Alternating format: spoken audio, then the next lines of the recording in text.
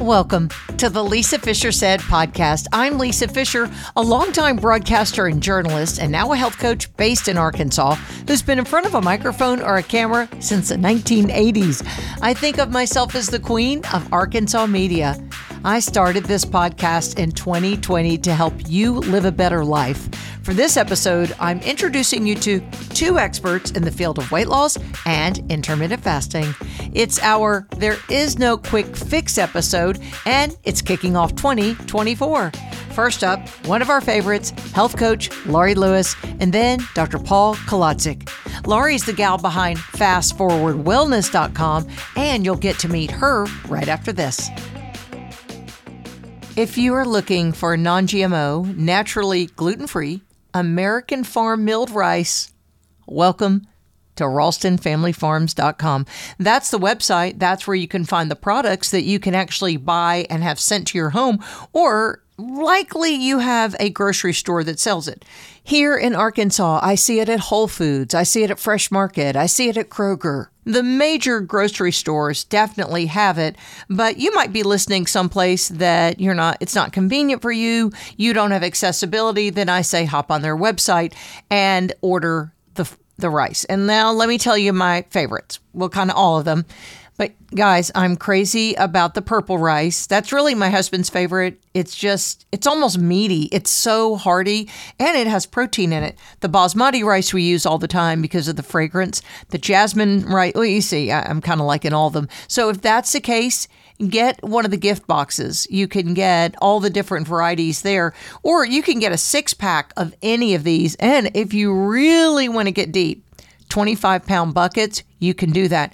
You can order that right now, have it shipped to your door, and this is the website with all the good recipes on what to do with the rice. Helps you with that what to cook dilemma. Find out more information at RalstonFamilyFarms.com. You know, we changed the calendar. We're a new year, a new month, but one thing that hasn't changed, the plight of the dog rescues and their need for funds. How can you help? You can help by going to dogtalktv.com. Link is in the show notes, and find out how you can buy some of the books written by these authors who adore dogs. Pat Becker-Wallace being one of them. She's NADOI certified, so that means she dog obedience trainer. She knows her stuff. She is a dog whisperer and a dog lover. She's an animal lover. In fact, she's written many of the books on dogtalktv.com. And if you go there, you might even recognize her because in Oklahoma City, she had a PBS critically acclaimed show on PBS. She's just been around taking care of animals and really contributing to charities for a long time. But what you do is when you buy one of the books there, part of the proceeds of the books goes to the rescues. Now, you can even designate which rescue. Here in Central Arkansas, we have a couple. We have CARE and we have Out of the Woods. I believe even Oklahoma City has some. You can reach out to the people on the website and ask them about maybe a local charity close to you in one of these dog rescues. That's how important it is that we support the dog rescues. You can do it right now by buying some books at dogtalktv.com. She won Most Talkative in high school, and she has been running her mouth ever since. Welcome to the Lisa Fisher Said podcast with your host, Lisa Fisher. Okay, everybody, not many people get an invitation more than once or twice, but Laurie Lewis is the trifecta now. This is her third podcast appearance on the Lisa Fisher Said podcast. We actually met in person in March of 2022. Yeah, almost 2 years ago now. And you are kind of the queen of helping people start, because you're also a book author, which we're putting all this in the show notes. You have your own online course. You help people, you coach them. You're there in the Pacific Northwest. But Laurie, how do people get started? Like, let's say I'd never heard of it. What would you tell me to do for January of 2024 to get started with intermittent fasting? I would say that let's stop relating to January as the month to fix everything and pull out all the stops. And okay, Yes. So think of it this way. We treat November and December like a free-for-all, and we go completely bonkers. And then we relate to January as poor little January has to fix everything. January is a time of wintering, of hibernating, of turning inward and being quiet. We treat January like spring. Spring is for planting and rain and sunshine and seeds and flowers. And we treat January as the time to fix what we consider to be our bad behavior. I don't consider it bad behavior, but the world does. Bad behavior from Halloween candy through New Year's bubbly. So let's start with, before you even begin the practice of intermittent fasting, deciding that, realizing that, approaching it like it's not a diet. I'm going to be a person who treats myself very well, no matter what's happening in my life, whether it's November, January, July. Okay. And so if I can create a regimen, a consistent practice of fasting clean and having an eating window, and treat it like a therapy as opposed to something that I'm going to do short term to lose a bunch of weight. So let's establish this approach of gentle, consistent, kind practice that feels good. So the top requirement is, if I do this, my intention is going to be on feeling good. Okay. So if all that is check, check, check, yes, I'm aligned, I'm going to feel good in 2024. It's not just all going to be pulling out all the stops in January when I should be in hibernation mode. The way I get people to start or consider starting is start at the end of the day. So everybody, wherever you are, whatever time it is where you are, start at the end of the day. What time today are you going to, we say, close your eating window? That means, when are you going to stop eating, taking in nutrients, taking in flavored drinks? When are you going to shift from flavors and nutrients to plain unflavored water? What time is that going to be? People are like, well, what's the best time? What's the right time? I don't know. What do you have going on? When do you eat with your family? Or when's your commute? When do you work out? Like, when feels like the right time for you to close the eating window and shift to plain water? So let's say they say 7, could be 10, could be midnight, could be 4. I don't care. Whatever time it is, you shift to plain unflavored water. You have your evening, you go to bed early, you sleep well, you wake up tomorrow, and 12 hours after you close that eating window, you can open it. So what do you do when you open the eating window? You eat normally. If you like your morning, if you like your candy coffee, if you like your breakfast, you eat normally. People are like, what's normally? I'm like, well, what do you normally eat? And then that's day 1. You did it. You successfully. You did it. You fasted clean for 12 hours. I should wedge in there, before you open the eating window, if you're awake for a couple hours, you might like a plain water, a plain black coffee, a plain bitter black or green tea. The theme is plain unflavored. And you wait to open your eating window. And gradually increase those fasting hours and shrink that eating window. And then people are like, well, what's the goal then? It's like, that depends on your health goals, your weight, your fitness, your daily schedule, your countenance, And, but that 12-12 has proven to have people feel better and live longer. Is that a therapy or a protocol that would help someone lose 100 pounds or even 15? Probably not with a 12-12. So we need to extend it and get into fat burning mode. But that's how you start.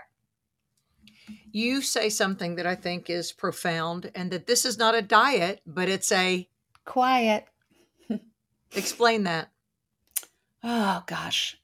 the noise that's constantly going about, I like it's kind of like a street brawl between cravings and hormones, and it's when am I going to eat next? When am I going to eat next? Oh, I'm starving. And that noise, when we are a person who fasts clean and eats later in an eating window, it takes usually a few days to feel much better, but it takes about a month for us to become what we call fat adapted, flipping this metabolic switch and burning our own body fat for energy.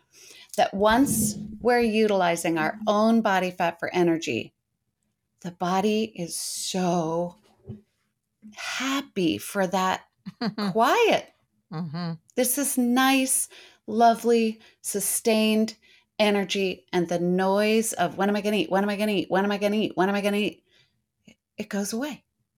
And we just eat later in our eating window. We look forward to the delicious, nutritious, yummy food. I say, the foods you love that love you back. Like, I can't wait for, veggie lasagna and a big bowl of spinach and, whatever you love that has you feeling amazing. And so this beautiful dance of putting our bodies into a state of repair, consciously, deliberately, quietly, and then eating the food we love that makes us feel amazing later. And by eating, I also mean drinking flavored drinks and taking in any nutrients of any kind in the eating window. That is a beautiful way to live. And I've kept an eating window every day for 6.5 years.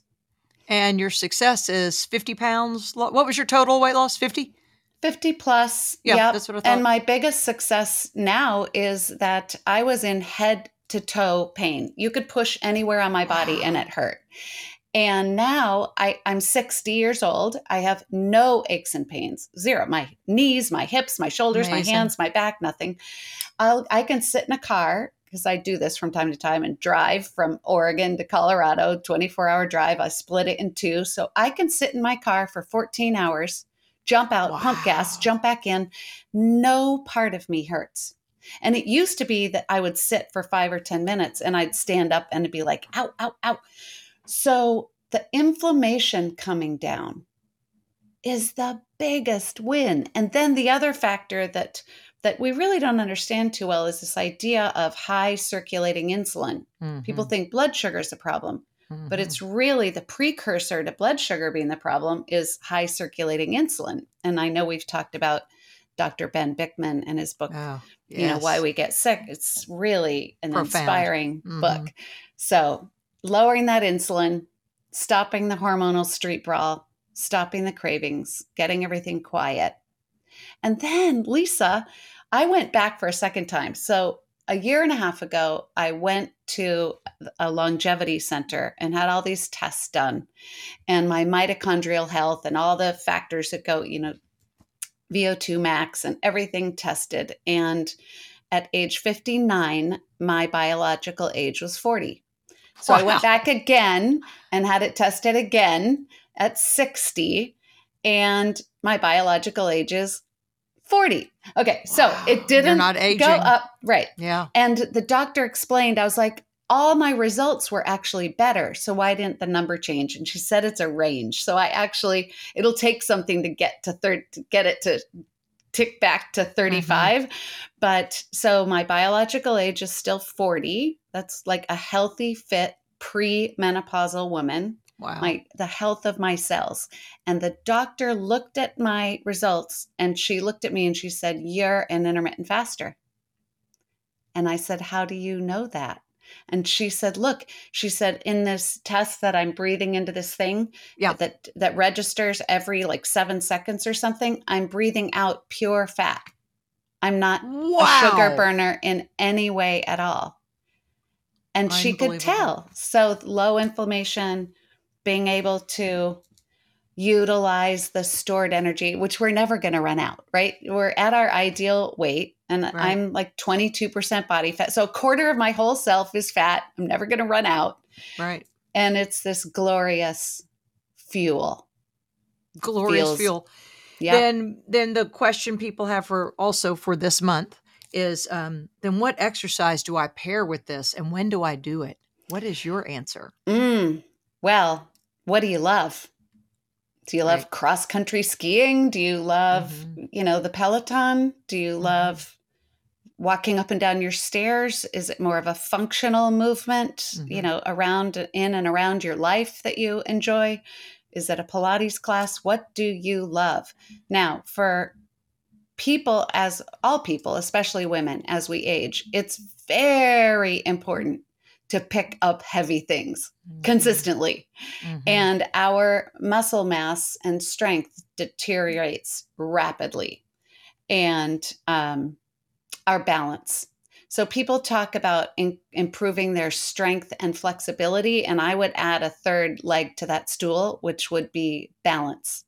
We've got to be able to sit dead on the floor and stand back up without using our hands. Wow. We've got to be able to stand on one foot with our eyes closed, test it. It's like kind of easy with your eyes open. The minute you close your eyes, it's like, whoa. Yeah. So there are tests that we can do.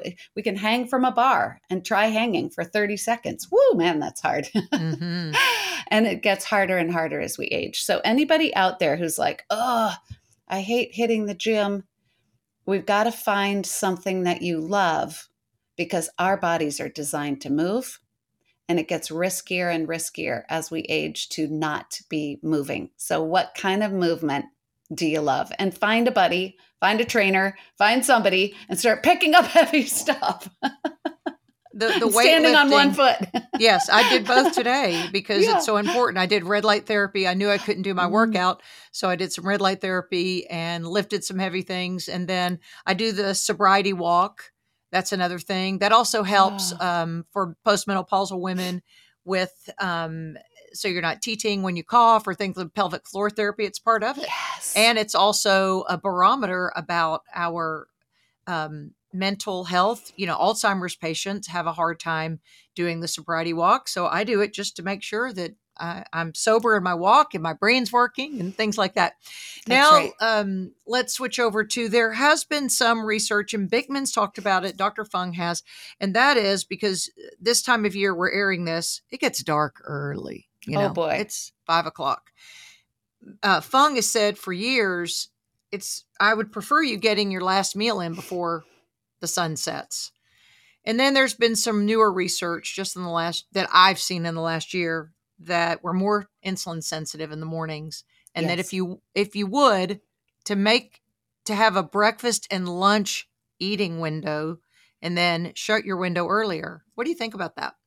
Well, I think that it's important to consider what the science says, but then for a person to decide for themselves what works best for you. So if you think, well, the science says I should work out at this exact time, and the science says I should eat at this exact time, if that doesn't work with your life, you're never going to keep going. So we want to discover, experiment, establish the regimen that works with your life. Now, over time, so many, I'm sure you know them too, so many people will start with, they'll increase gradually, they'll settle into their eating window that they love. And then after months or even years, I have clients now who used to have an evening eating window, and they're like, you know what? I just feel so much better eating in the middle of the day. Now, I'm the opposite. I could never eat in the middle of the day. I remember you saying that. No way.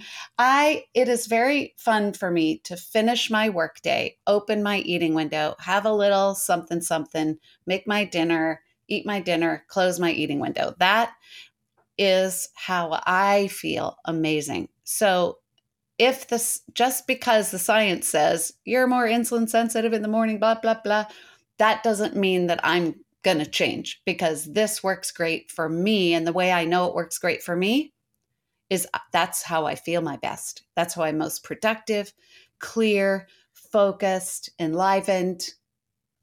And that's my own discovery. And so that's what I love doing for each individual is, the cornerstones of my coaching is in my foundation is the first cornerstone is a clean fast. The second is curiosity, leaning in with a spirit of discovery and exploration. The third cornerstone is customization, because what's great for you is not necessarily great for someone else. And the fourth cornerstone is continuing.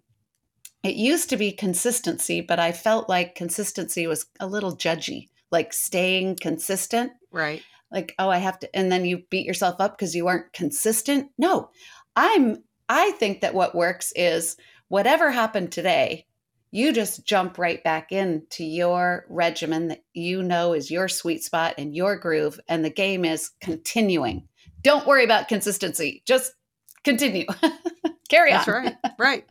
Move forward. Yeah. Just That's keep, right. and don't beat yourself up. Self-loathing is a terrible, terrible thing. Don't look in the mirror and say bad things about yourself. Love yourself.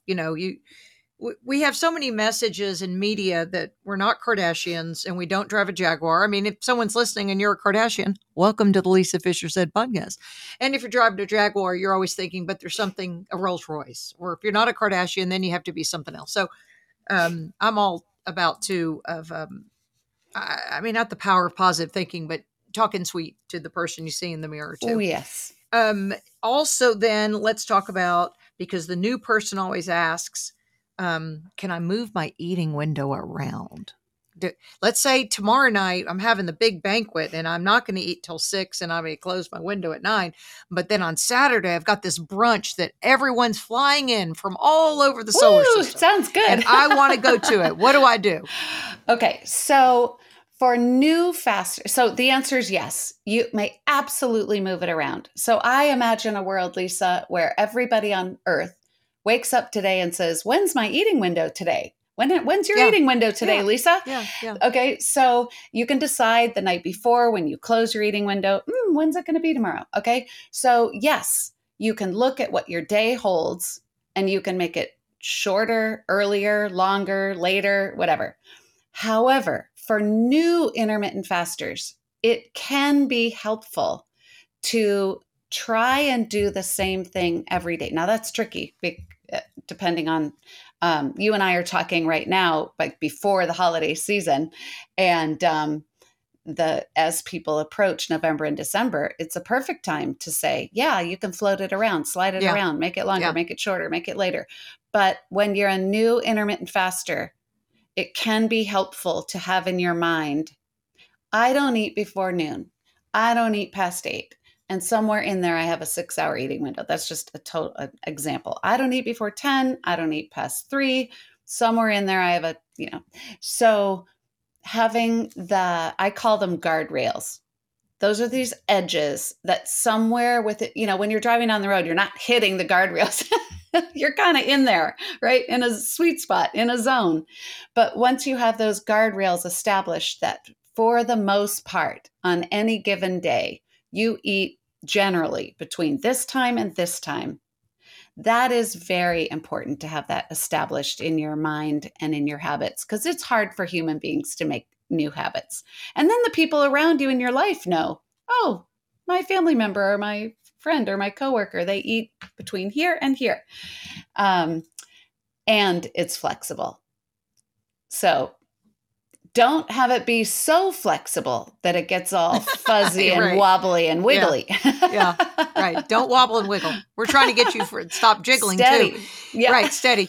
Okay, steady. Then somebody listening, they're thinking, okay, I love this. I want to start. How do I get my husband on board? How do I get my kids on board? What do they do? Get yourself on board. We're only responsible for ourselves. You're happy. You're joyful. You're loving your food. You're not complaining about your body. You love your fasting hours. You feel so good. You can't wait to eat later. It's so awesome.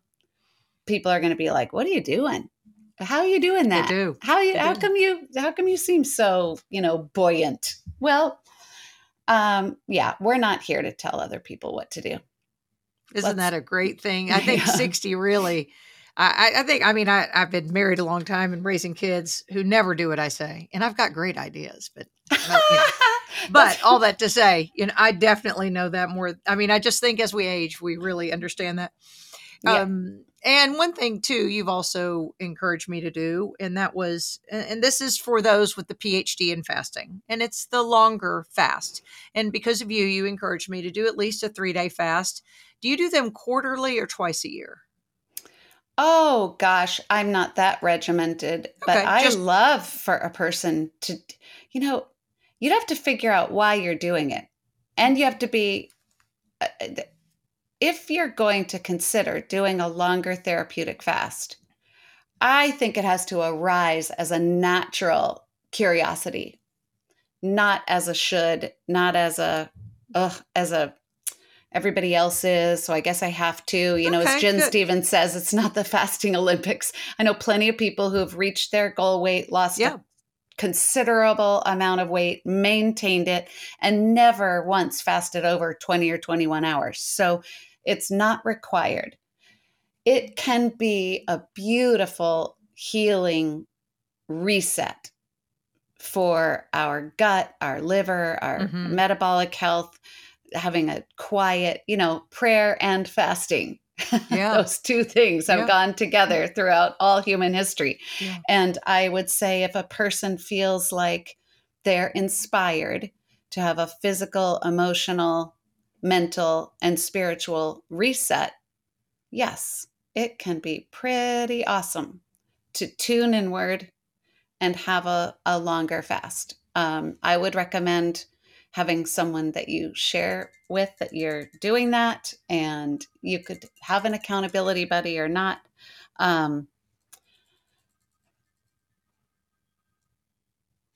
But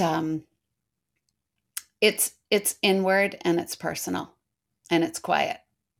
It's not a should. And the great thing about fasting is when they say, I'm going to do my first of the year detox, this is it. Fasting is the best detox. You can do it every day. Okay, kids, her website is Fast Forward Wellness, right? FastForwardWellness.com. Fast Forward Wellness. Mm-hmm. She can be your, she does group coaching, individual coaching. She's written a book. Her story about losing the weight through after menopause. This is a girl that ran the New York City Marathon, lived in Manhattan.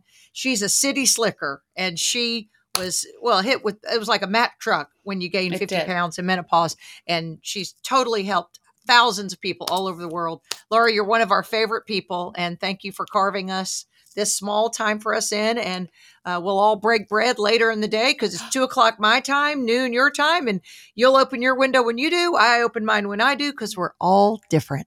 It's the best. It's the best. It's such a wonderful way to live. Thank you, Lisa. I love seeing you and being with you. Thank you for your amazing work. I feel the same way. Thanks for being here. Can you hear this? Well, you really can't. It's kind of silent. It's a plastic box. But it's my saliva hormone test kit that I picked up at Cornerstone Pharmacy and Compounding in Little Rock, Arkansas. For those of you listening anywhere in the world, you can go to compounding@cornerstone.com, and you too can order one of these kits. And you get 20% off when you use Lisa at checkout. I used my own name. It was a little awkward, but no, it wasn't at all because I shop there all the time. But that's where you can get 20% off the saliva or the Dutch hormone test, and even their other products. If you want to order the supplements at Compounding at Cornerstone, you can do that. Now, Brittany helped me with this. She's the owner there because I noticed in some lab work that I was low in one of my sex hormones. And she said, let's just get to the bottom of it. Let's do some saliva testing. You see, you also get expert advice. Now, they don't give medical advice per se because they can't write the prescription, but they can push you in a direction, the people there, and say, oh, you might need to see this provider. Now, I have a provider. You've met her before on my podcast, Lindsay Gillum-Ponwith, but we do need to tweak. And that's why Dr. Mark Hyman says, test, don't guess. So if you're wondering about your hormone profile, do it right now. Order the test. You can get it tested, get the results back, and you get the expert advice. Compounding at cornerstone.com. I love going to the website for marlsgate.com. Marlsgate.com, it's hard to even define it in just a few sentences, but it is this historic property in Scott, Arkansas, a small community about 15 minutes from downtown Little Rock. And on this property that was built in the 1850s, the original home is there. The pecan orchards, the acres of beautiful property, tenderly, lovingly cared for now by the Talbot family, just the third family of owners with this property. And they bought it in 2017. And wow, what they are doing in restoring it and keeping it up. And it's impressive. And not just Marlsgate, but it's everything really the Talbot family what they're doing in this community. Bo is a hustler, and so is Martha Ellen. And that means you can see what they're doing with their heirloom foods, the culinary arts, the lodging they have by land and water. I love the restaurant, Scott Station. We're crazy about that restaurant. But for the rest of you, if you're wondering what Marl's Gate is, it could be the perfect event location for your treasured event, because this isn't just a venue. This is somebody's home, and it turns into a memory that's talked about for generations. Find out more by going to the website, marlsgate.com. Now it's time to meet guest 2 today in what we could call the There Is No Quick Fix to Weight Loss episode. My next guest has been on my podcast in the past. He's a medical doctor who helps people lose weight, and he's the author of a book, and it's the magic of the continuous glucose monitor. Everybody meet Dr. Paul Kolodzik. All right, second appearance from Dr. Paul. And you convinced me once I downloaded your book. It's the CGM book, and the complete title is The Continuous Glucose Monitor Revolution for Non-Diabetics. Lose weight, look great, live longer with continuous glucose monitoring. Who doesn't want to do that? Now, everybody should want to do it. Everybody should want to do it. So we're kicking off 2024 for people, because this is the good news in our generation. You don't have to go on a diet, but you do have to look at the metrics as to why your pants don't fit from last year. Yeah. Wouldn't you say that's accurate? It's data-driven health. Absolutely. Well, what got you interested in, because you come from the emergency medicine side. What got you interested to understand that the data is really the carrot that dangles for us to get us to be compliant in what we're doing every day, to lose our health risks, not just lose weight, but eliminate our health risks? Yeah. So my background's in the emergency department, and seeing peripheral vascular disease and congestive heart failure and strokes and diabetic issues with kidney disease for years, peripheral neuropathy. That's really what got me focused on this. And I realized after many years in the emergency department that, most people, probably a majority of people, come into the emergency department because of vascular issues. Mm-hmm. And a majority of those people are diabetic. And if they just had an understanding long term of what controlling their blood glucose can do for them, then they would change their habits and their lifestyle. And so that's really what got me going to begin with. So the book is for non-diabetics. I would say so much of half the planet now is probably diabetic and doesn't know it. So is it okay if a type 2 diabetic picks up your book and devours it? Oh, absolutely. And interestingly enough, there's a lot of diabetics that are not using continuous glucose monitors. Why not? Well, sometimes it's a cost issue. Sometimes insurances will only cover the cost if you're on insulin, if you're using it to regulate your insulin. Okay. Though I work with a lot of patients that are diabetics, and we get them coverage. But quite honestly, as we talked before, this cost is very nominal for the information you gain and how it can impact your health. So again, I think anybody that's in the pre-diabetic range, has a family history of diabetes, diabetic, then really should be looking at doing this. Okay, and you explain all that in your book. Again, the book is great. I listen to it on Audible when I'm working out, because you're the one that reminded me in the last time we interviewed, don't skip leg day. So I especially when I'm on leg day, I'm thinking, what did Dr. Paul say about this? Dietdoctor.com is the website. Okay, so for newbies, Dr. Paul, who are listening, because you have to have a prescription, we discussed. A provider has to write a prescription, all 50 states in the U.S., to get one of these devices. Why does it absolutely have no feeling to it? And why are we scared when we think the little teeth are going to puncture us? Yeah. I mean, it's really a benign placement. You don't even know it's there except for the valuable data that it's giving you. And, for those that may not be completely familiar with CGMs, these are the devices that are worn on the back of the arm of diabetics, which we're using in my practice with non-diabetics and pre-diabetics. You apply it, it puts a little sensor under the skin, really the size of a couple hairs. Yeah. The device stays on the back of your arm. As you know, you've used one. They stay on the back of the arm for 2 weeks, and then you get a 24/7 reading of your blood glucose on the app that's connected to it on your phone. So you can make it an expensive option, because I know Levels and other groups make it so there are pricier options. I did the poor man's version because I don't have type 2 diabetes. Mine was $75. And mine, I've done it for like 2 weeks at a time. I don't know why I have balloons showing up on my podcast screen. I like it, though. I like it. Thank you. I don't know what. This isn't a trip from the 60s. That was odd. I'll dare and look into that. But all that to say, would you say at least 2 weeks is the minimum that people, that's a minimum would you use? But even if someone thought, gosh, budget is such a concern for me, but at least 1 2 week period, doesn't that provide enough data to get you started? Yeah, that really gives you a great insight from the beginning. And in most our patients, even if they are not diabetic or pre-diabetic, if they have private insurance, usually we find that the copay is cut to about $35 for a 2-week period. Okay, I didn't realize that. So yeah, and then you get to see the data. You get to see where you live in terms of your blood glucose.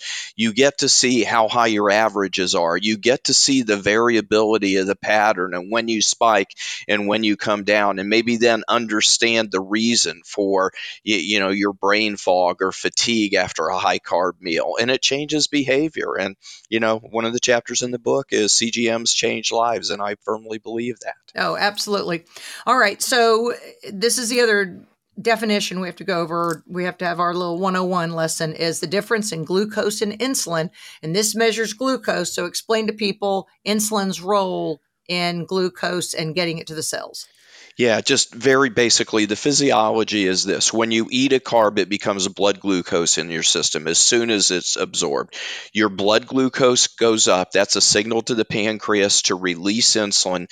Insulin is the key in the lock to allow that blood glucose into your organs. And the easiest organ to think about in this sense is your muscles. So basically, so far, so good. Your muscles need energy. Blood glucose is a good source of energy. But unfortunately, since the food pyramid came in the American diet, we're eating way more carbs than we should. So our blood sugar stays high for a longer period of time. And what happens is that insulin signal keeps coming at the muscles, trying to push that blood glucose into the organs. But the organs say, hey, we got plenty of energy. We don't need any more energy. And that's what the term insulin resistance is. The organs are resisting the insulin. And unfortunately, then what happens is that blood glucose has to go somewhere. So it goes to the liver, gets converted to fat, and deposited around our middle. And that's why carbs cause weight gain. And that's why I'm an advocate of a low carb diet, because you can reverse that process.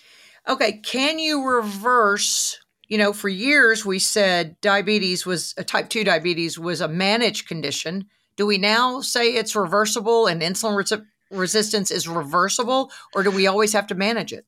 So insulin resistance is reversible. Okay. The categories are generally thought that prediabetes is reversible, 100% reversible. People that have prediabetes have insulin resistance.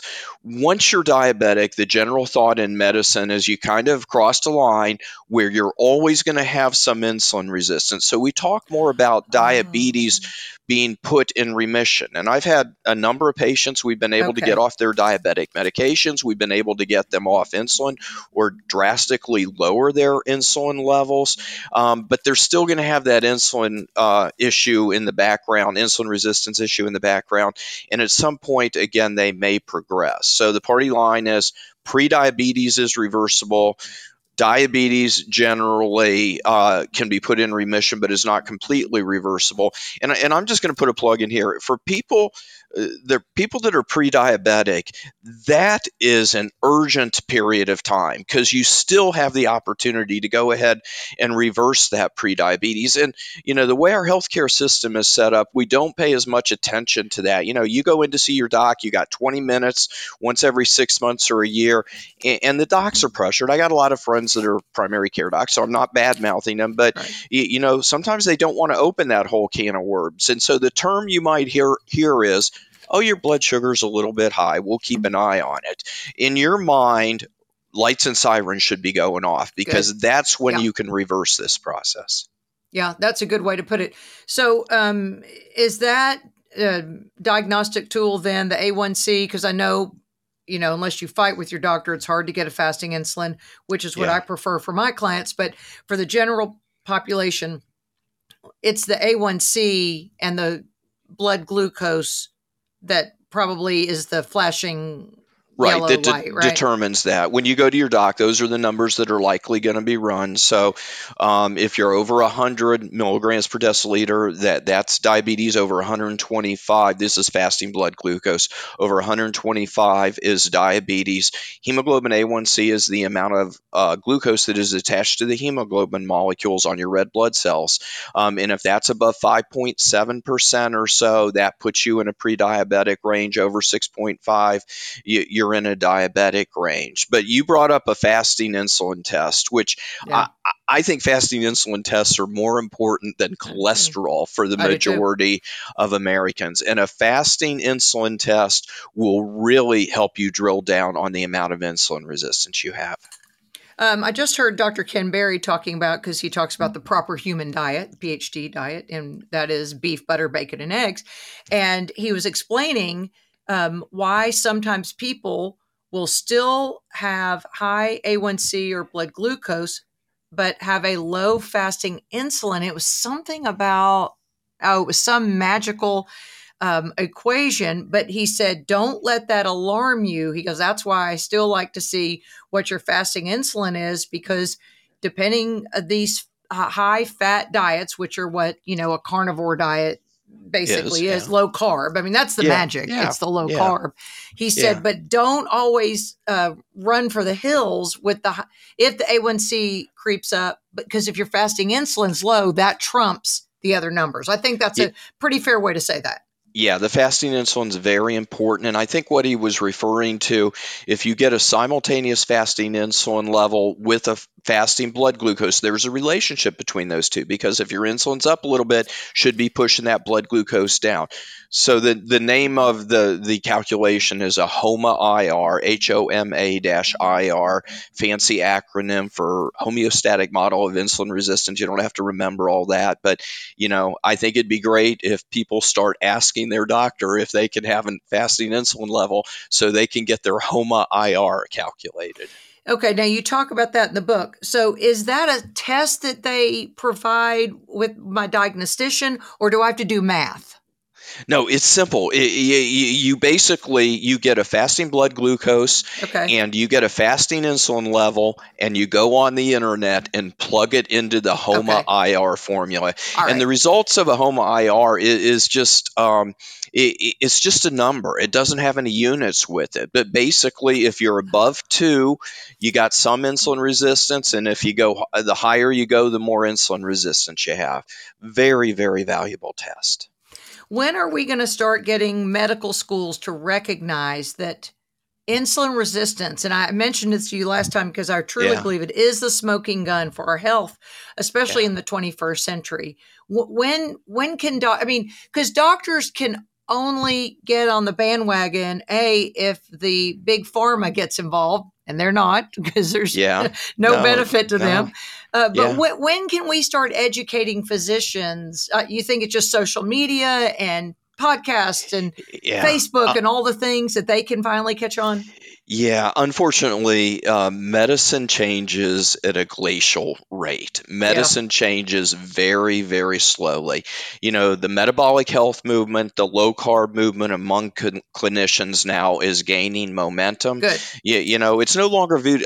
People don't view low carb as a fad diet anymore. It was maybe a fad diet 30 years ago, but for a diet that's now been around 40, 50 years, it's not a fad diet anymore. And I think clinicians are beginning to understand this, but it's just that things move really slow. And as you mentioned, you aren't going to have the backing of the pharmaceutical industry, or even the entire health system, because people changing their lifestyle to a low carb approach to lose weight and get more health doesn't really provide a lot of profit.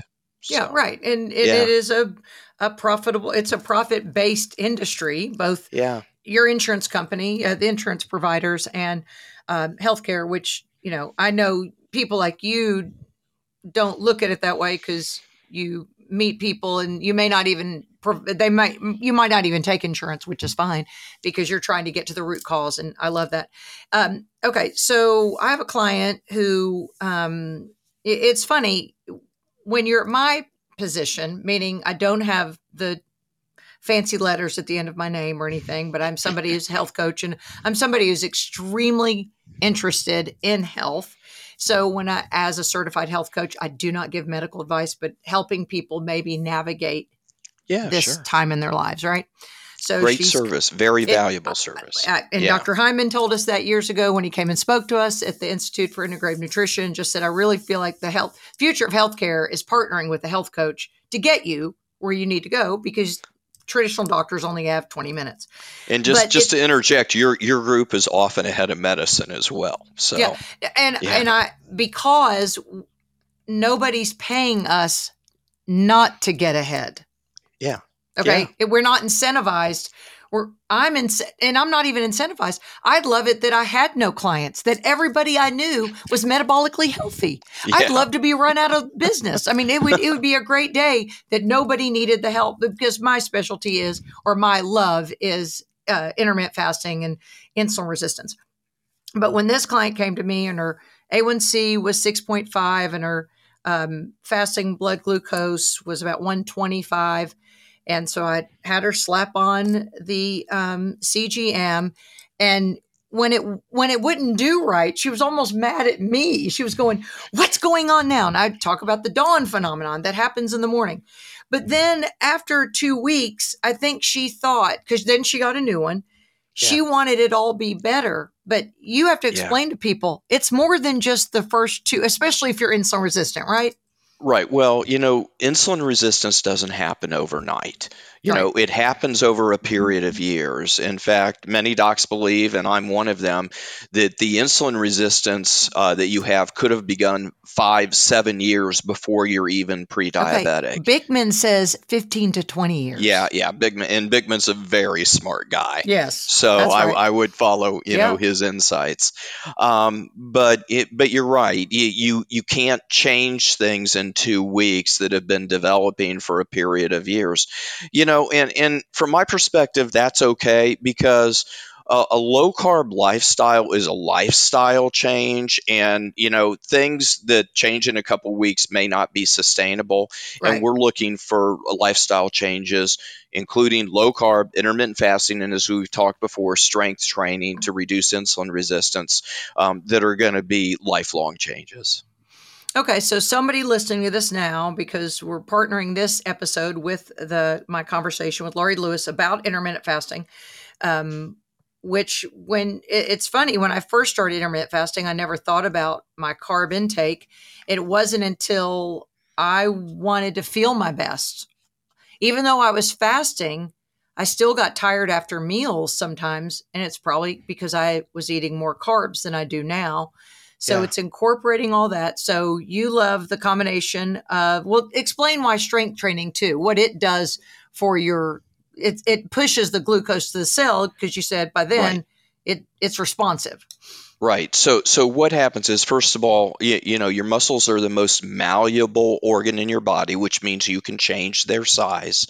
And if you can increase the size of your muscle mass, you can increase the receptivity and the efficiency of the insulin receptors that are on those muscles. So they soak up more insulin, therefore your muscles soak up more blood glucose, therefore there's a lower blood glucose, and less to go to the liver to cause weight gain or inhibit weight loss. And then you get the secondary benefit. And though I'm not a calories in, calories out, energy expenditure model person, when you increase the size of your muscle mass, you are increasing your overall metabolism, so you are burning a little bit more energy. And for everybody, I was going to say especially for middle-aged women, but and older women, but for everybody, the amount of muscle you have can larger muscle mass prevents osteoporosis. Larger muscles put a little bit more strain on your bones. It's one of those things when an organ is stressed. When your bones are stressed by a little bit more muscle mass, then they're going to respond by getting stronger, and that's what happens to help prevent osteoporosis. So I think we maybe talked before, it's not that I don't believe people should be on the elliptical machine, but I believe for the majority of people that the strength training is so much more important than cardiovascular. Do your basic cardiovascular, get in your American Heart Association guidelines, which you can workouts for cardiovascular fitness, which can take you literally only 75 minutes a week, and then spend the rest of the time on strength training. And as you know, Lisa, don't skip leg day. That's what I've never. After you reminded me of that, I say it. If you're in my head when I'm at the gym. Well, I've said this for years. There are a lot of fat people on the treadmill at the gym because they are chasing the wrong rabbit. Yeah. And I hate it for them because I remember being the person thinking I got to lose this weight after my thyroid blew out and I was perimenopausal. And that was I wish someone would have said, listen to me, it has nothing to do with the calories that are burned on that machine, which are arbitrary anyway. And we don't know how many calories you've taken in. I mean, there's so many things, but my 2024 is all of my clients, I want you to get a CGM and the strength training, because I've heard Gabrielle Lyon, she's an MD, a geriatrician, say that muscles are the organ of longevity. There you go. Yeah, I haven't heard that, but that's great. Yes, it is fascinating. And I look at, I wonder why some people, like my husband, is so impressively fit, does 1,200 sometimes push-ups a day. His upper body strength. I mean, he looks everywhere we go. People say, "What sport did you play?" We're 60 years old, so we're playing shuffleboard, at the retirement village. Clearly, he's not, suited up for a team anymore. And people always ask him, "What's your secret? What's your secret?" And I've now put it together. He doesn't kill himself with cardio, but he lifts every day. Great. And look at Jack LaLanne. I mean, you remember he was still lifting in his 90s. He may even still be alive, and his wife. And so there's something to muscle and it being the organ of longevity. Absolutely. It's important. And the muscle below the waist is critical. I mean, what's the most important thing to all of us? Mobility, I think, in terms of our health. It's being able to get around. And, many years in the emergency department, I just see a lot of patients that, basically are no longer mobile. And it's simply because of leg strength. It's not a joint issue. Wow. It's not a balance problem. It's not a neurological issue. But, a lot of our nursing homes are filled with people that just don't have the leg strength to get up and around on their own. And just like controlling your weight with a low carb diet, you can control this outcome by maintaining your strength into an older age. Yeah, even at home, you don't have to have a gym. You don't have, you don't need anything. No, I have patients start doing squats by just sitting up and down in a chair. That's awesome. That's the first work. And then once you progress, go out and get a couple 5-pound weights. Yeah. You don't need, a set of bands costs $20. Right. So it doesn't have to be fancy. I think that's very encouraging. Okay. So someone puts the CGM on. Now let's explain what happens. Within the first 2 hours, you will see a spike if you've had any carbs in your diet. Now, if you eat a strictly carnivore diet, it's pretty boring. I can tell you that. But you get the spike. What is it we're worried about? If the spike happens, if it lasts longer than 2 hours and it's not coming down, is that a key to something's wrong? Yeah, so really we look at two variables. We look at the degree of spike, how high does it go? I have plenty of patients that come to me and they say, I want to lose 20 pounds. That's why I'm here. And then we put a CGM on them and they're spiking to 160, 170, which means they're in the pre-diabetic range. I have people come in and they're spiking to 220. They blew through the pre-diabetic range and they're already diabetic.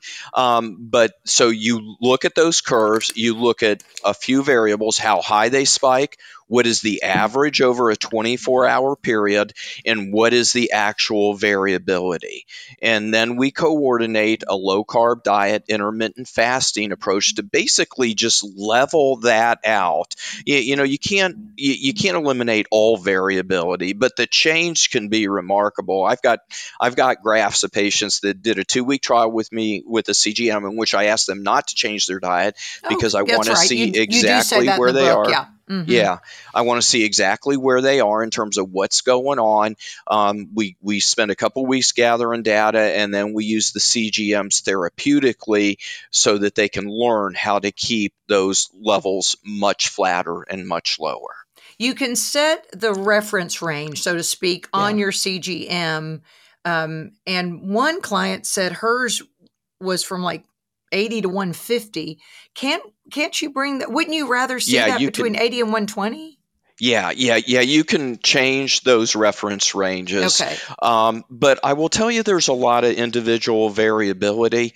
If somebody comes in and, their average is 110 and they're spiking to 170, then we'll set an appropriate goal for that. All right. But if their numbers are a lot higher, we need to set a reasonable goal. You want people to have success.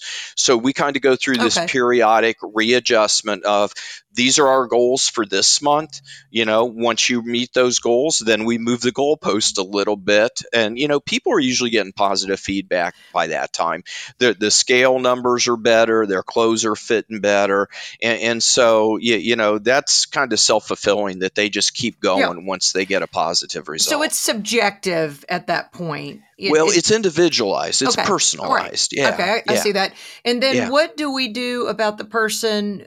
What is a dip too low in the middle of the night for you that worries you?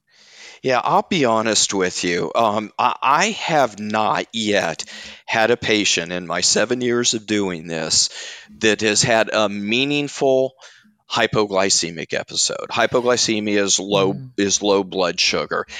Somebody's blood sugar dips low in the middle of the night and they're feeling fine or they don't wake up. It's not an issue. Okay. And my experience over many years in the emergency department is without medications, without patients that are on insulin or other blood glucose lowering medications, hypoglycemia is really, really pretty rare.